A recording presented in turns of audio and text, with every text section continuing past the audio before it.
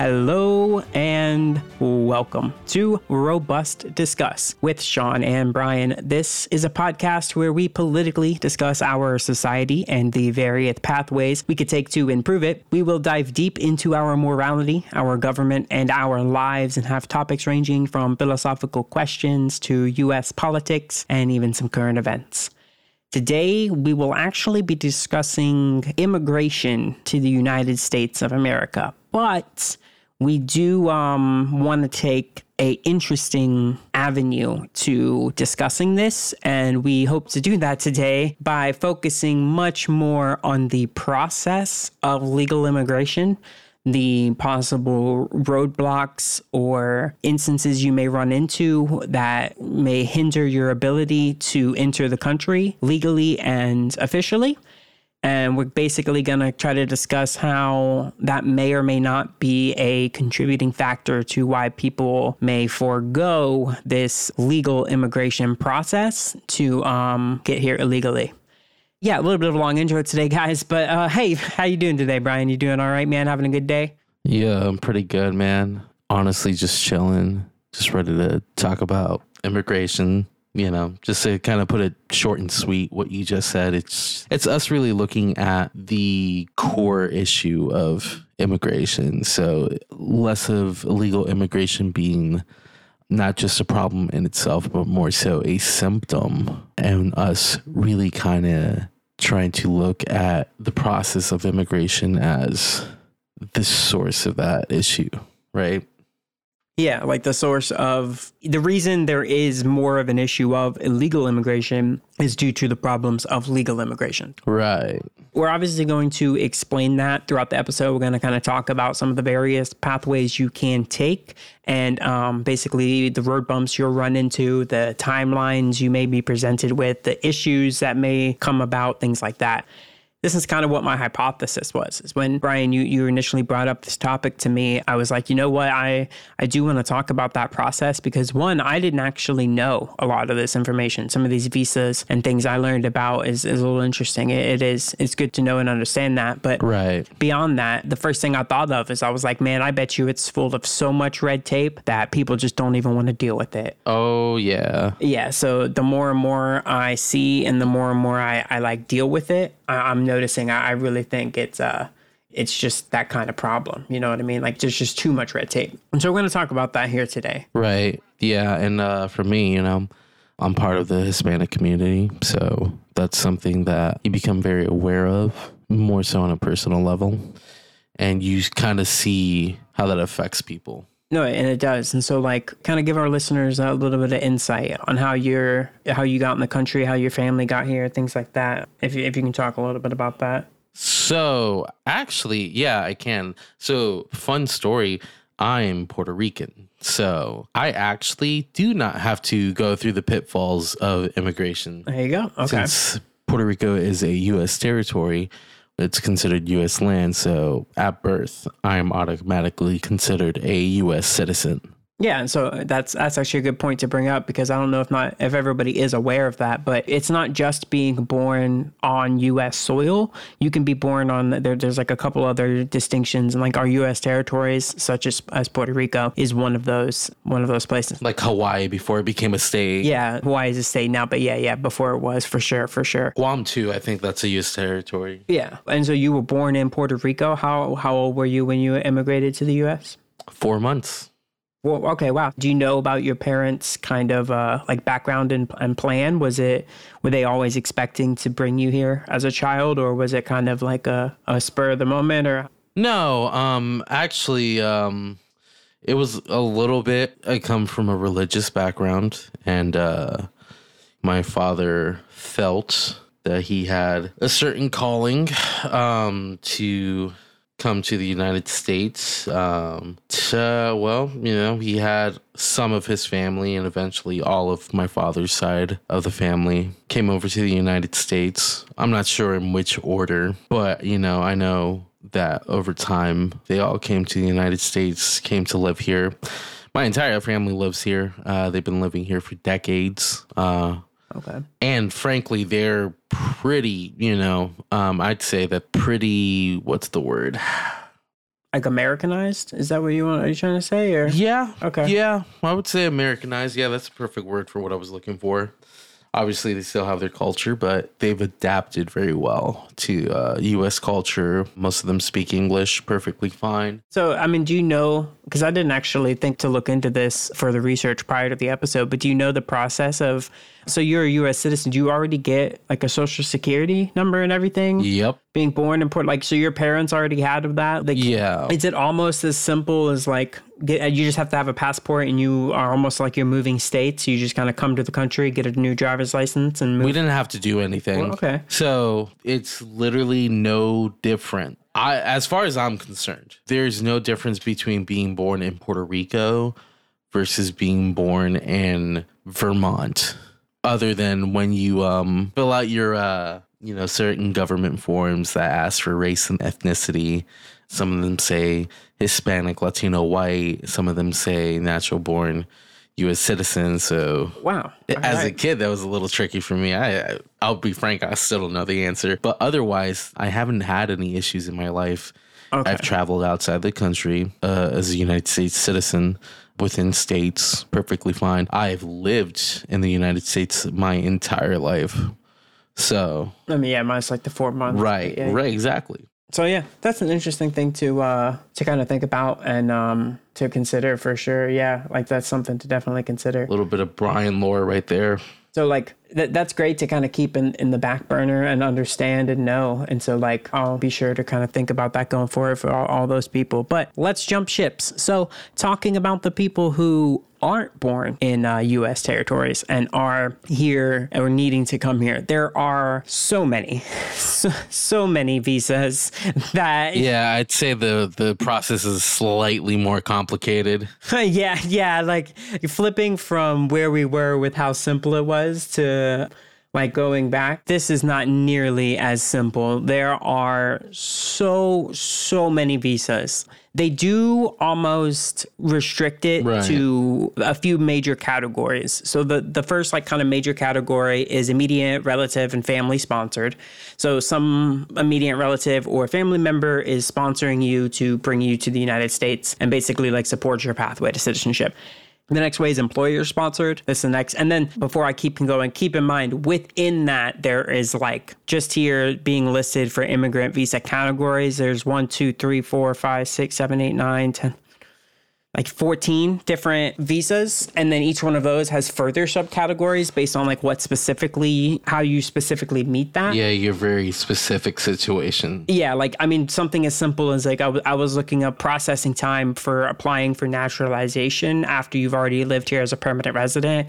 And it changes like pricing and things change vaguely based on your age.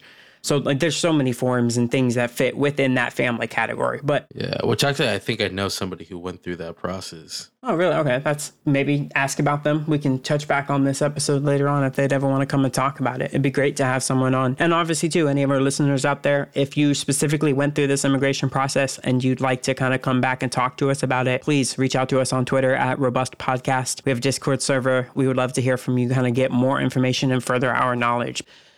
So backing up, we have that immediate relative and family sponsored. Then we have employer sponsored, which is like priority workers, professionals, other workers, employment creation, investors, things like that, religious workers even. It can vary, multiple forms within that category. And then there's like other immigrants, which is kind of a diversity immigrant visa. And then like returning residents, I'm assuming that's more or less if you've left and come back.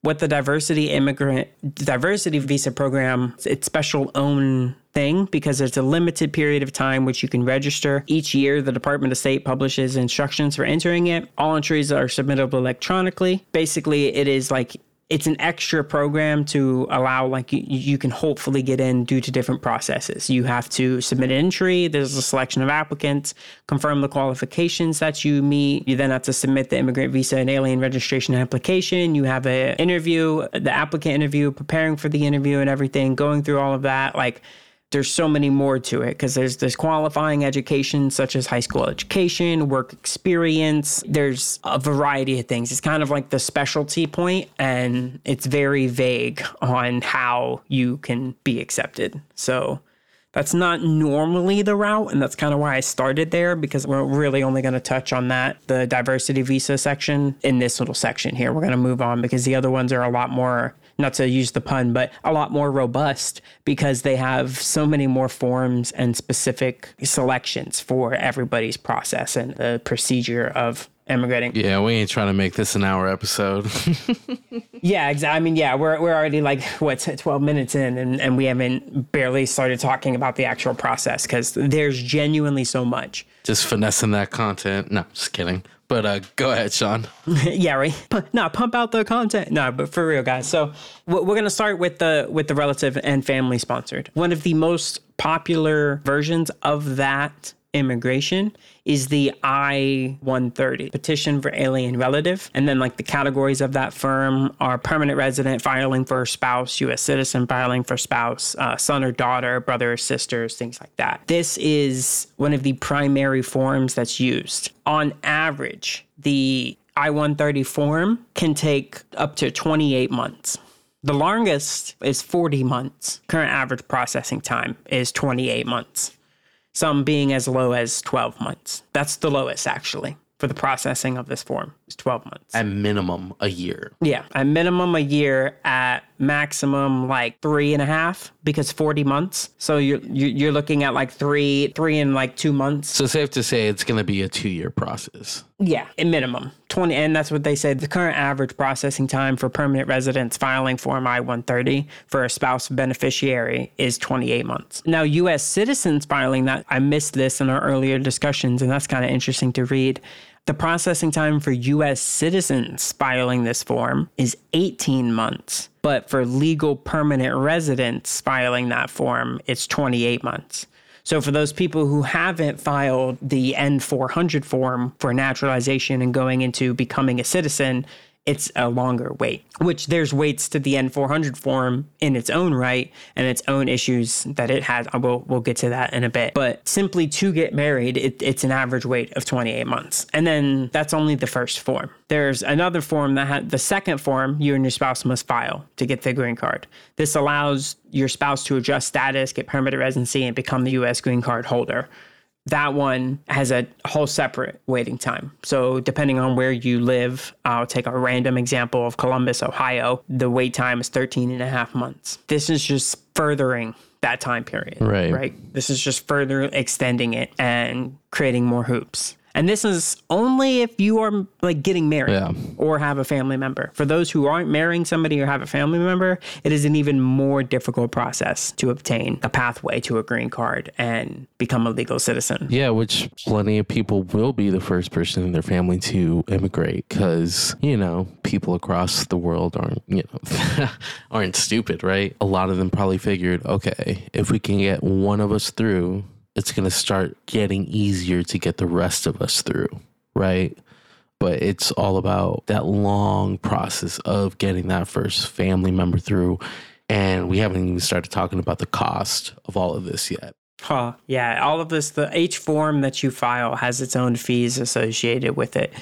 And that's just simply the form filing fees. There's still obviously like getting here, which, yes, of course, like that's everybody's going to have to pay to get here and go through that process. I believe the average was $535 for the form, for the marriage form. And so also too, to further our credibility, I'm getting all of this information from uscis.gov. They actually have a fee calculator in which you can select the form you are going to be filing, the I-130, submit it, and the total is $535. They tell you that's how much your fees are going to cost. So that's on top of, obviously, this is for a relative or marriage and stuff. So you have to go through a wedding. You have to go through getting here. You have to go through them filing the form.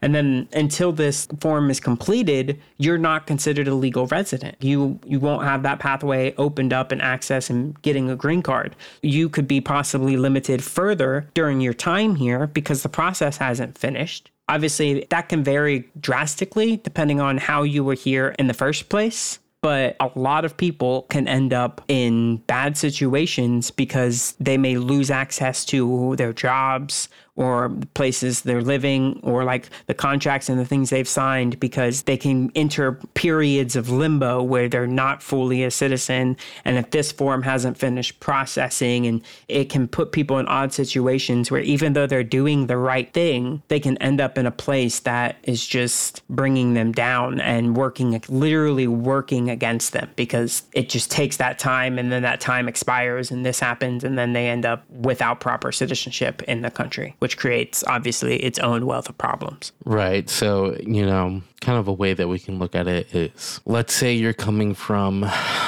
any country that's currently experiencing difficult times. So a lot of South American countries, some Eastern European, some Middle Eastern countries, some Southern African countries that, experience poverty, that experience severe corruption, that experience warfare, terrorism, stuff like that. So you're leaving a very toxic, hectic environment to engage in a process. And I know that visas for asylum visas, exist. However, that's not a guaranteed way. And it is not easy. It's not easy, and not every place. So I don't think, for example, some South American countries are eligible for those types of visas because they're not considered dangerous places to live per se. Now, obviously, things like how I said, corrupt governments, cartels, general crime in some of these areas. So you would wish to flee, but you have to figure out, okay, this is going to take, and this is why it takes years for people to immigrate, or this is part of the reason why it takes months to years for each step in the immigration process. And that's just like, if everything went smooth, it would still take years to process your forms, right? You're not adding on top of the dangers and pressures in the current country that person's coming from. You also talk about the cost of everything, right? So $500 to process this visa, it might not seem like a lot, but depending on where the person's coming from, their currency could be vastly less valued compared to the US dollar. So $500 for us would be, I don't know, like an eighth of a paycheck. Yeah. Didn't you say it was like 9,000 something pesos? Yeah. For Mexico, for example, their annual salary ranges from 9,000 pesos all the way up to like 400,000 pesos, but the exchange rate really equates to the average salary in Mexico being 23,000 US dollars, right? $500 for one form that you have to wait multiple years on when you're living in a dangerous area is a lot to deal with and to ask of a person. Oh, it is. And on top of that, that's a cost for filing a fee if you have a relative here, or someone is like getting married to somebody here. So not only is the cost a barrier, there's still that whole barrier of you have to have a relative or family member marriage pathway with a U.S. citizen. Right. Obviously, there's other forms and other ways that you can enter. So there's that's mostly in immediate relative and family sponsored section. It's like spouse of a U.S. citizen, a fiance to marry. There's actually what's called a K-1 visa, where you can go through if you're like engaged to marry. There's even an adoption process of orphan children by U.S. citizens. But all these, obviously, that you have to have you have to have a sponsor that's already here. So for all those people that don't have a sponsor that's already here, they can't even use that. This and that, and these entire sections of visas are completely irrelevant to them because nobody is here already. So touching back to with what you were saying on asylum, when people come to the asylum, they have to basically prove and show that they've been suffered persecution or fear that they will suffer persecution due to race, religion, nationality, membership in a particular social group, any political opinions. You can also only file this application if you are physically present in the United States and you are not a U.S. citizen. So you have to get here first. Which, if you're seeking asylum and you're fleeing a probable, deteriorating country or a country that is threatening you, you probably don't have access to a lot. So getting here is not going to be easy. It becomes genuinely difficult to travel and costly. Oh, yeah. No, I mean, it becomes difficult, if not impossible, because depending on what documents you have in the country where you're at, you may not be able to, like, theoretically, if you were to have the money, you may not be able to buy a plane ticket or do anything like that. You're just stuck.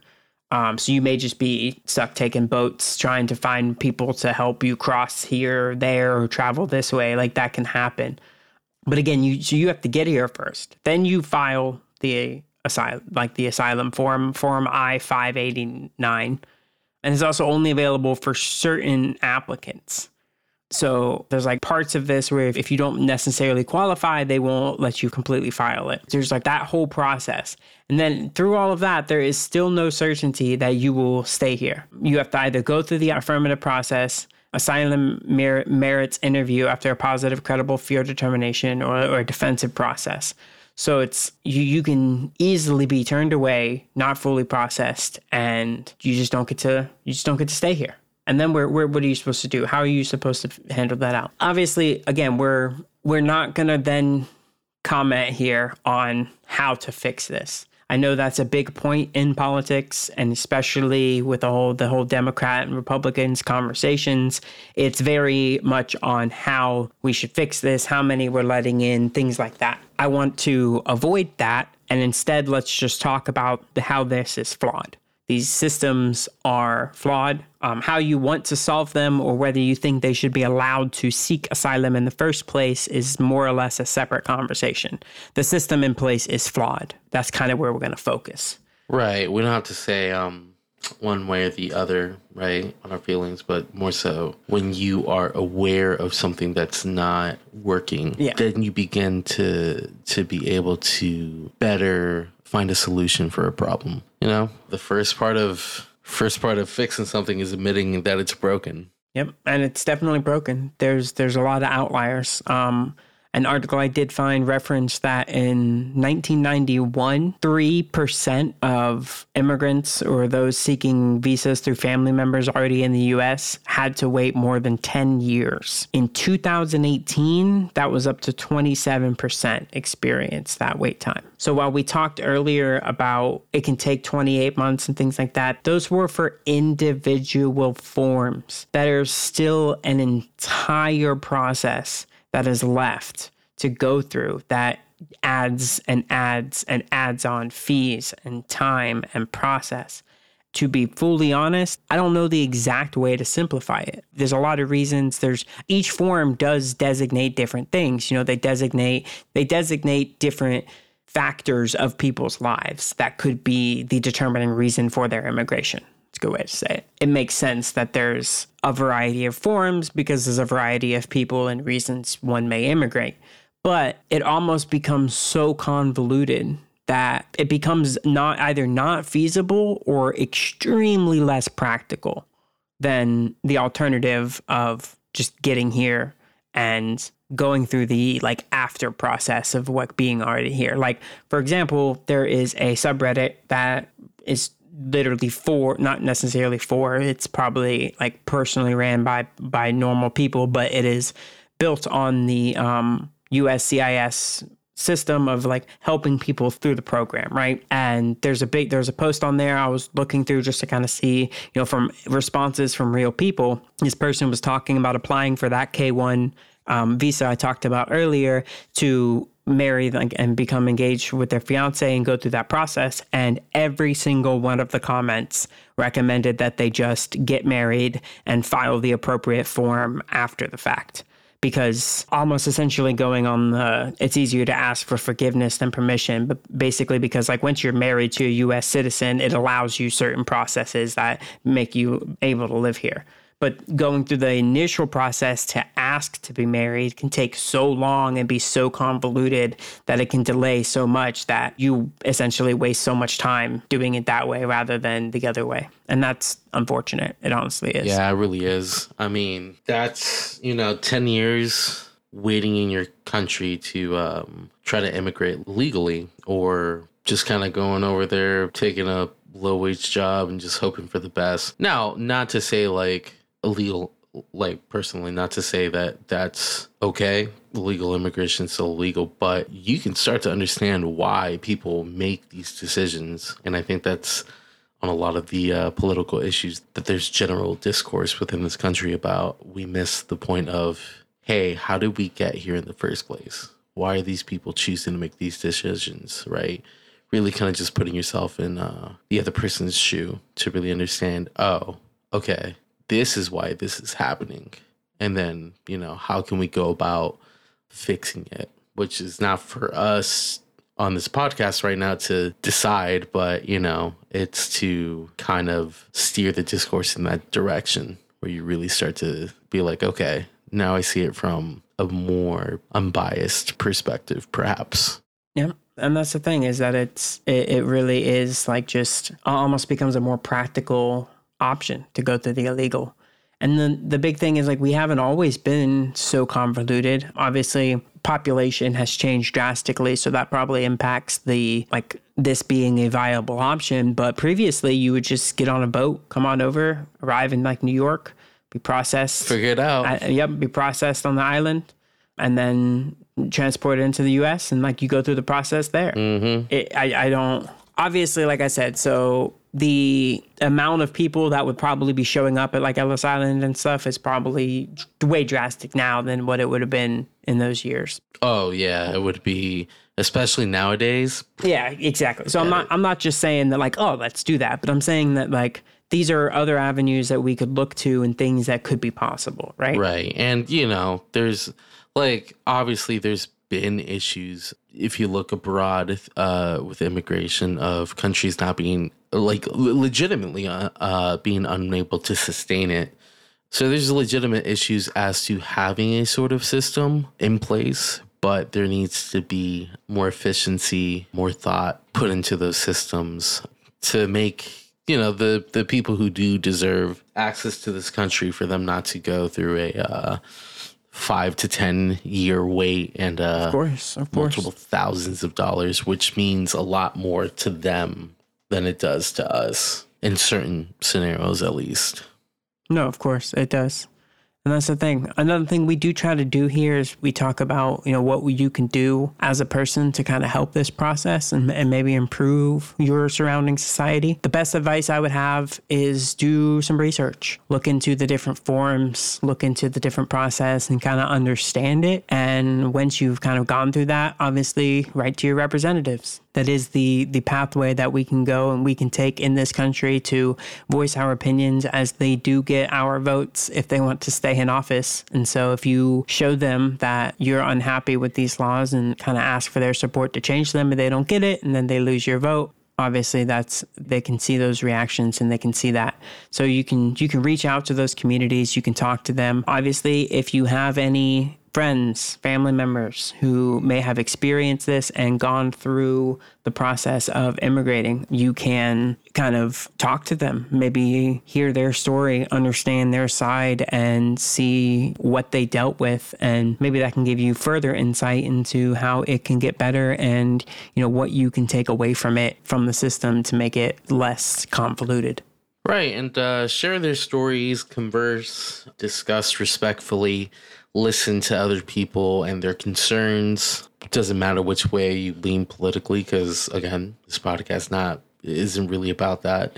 It's more so, trying to be fair and objective as much as one reasonably can, and just trying to discuss, the reality of the situations we are in today, which immigration is still a topic that's discussed a lot. So there's a lot of ways that you can go about it, but honestly, discussing with people and, again, genuinely hearing what people have to say despite your biases, because that's how change can happen, in my opinion. When the general public actually cares about something, things can actually happen. A motivated public can change the law. We've seen it before.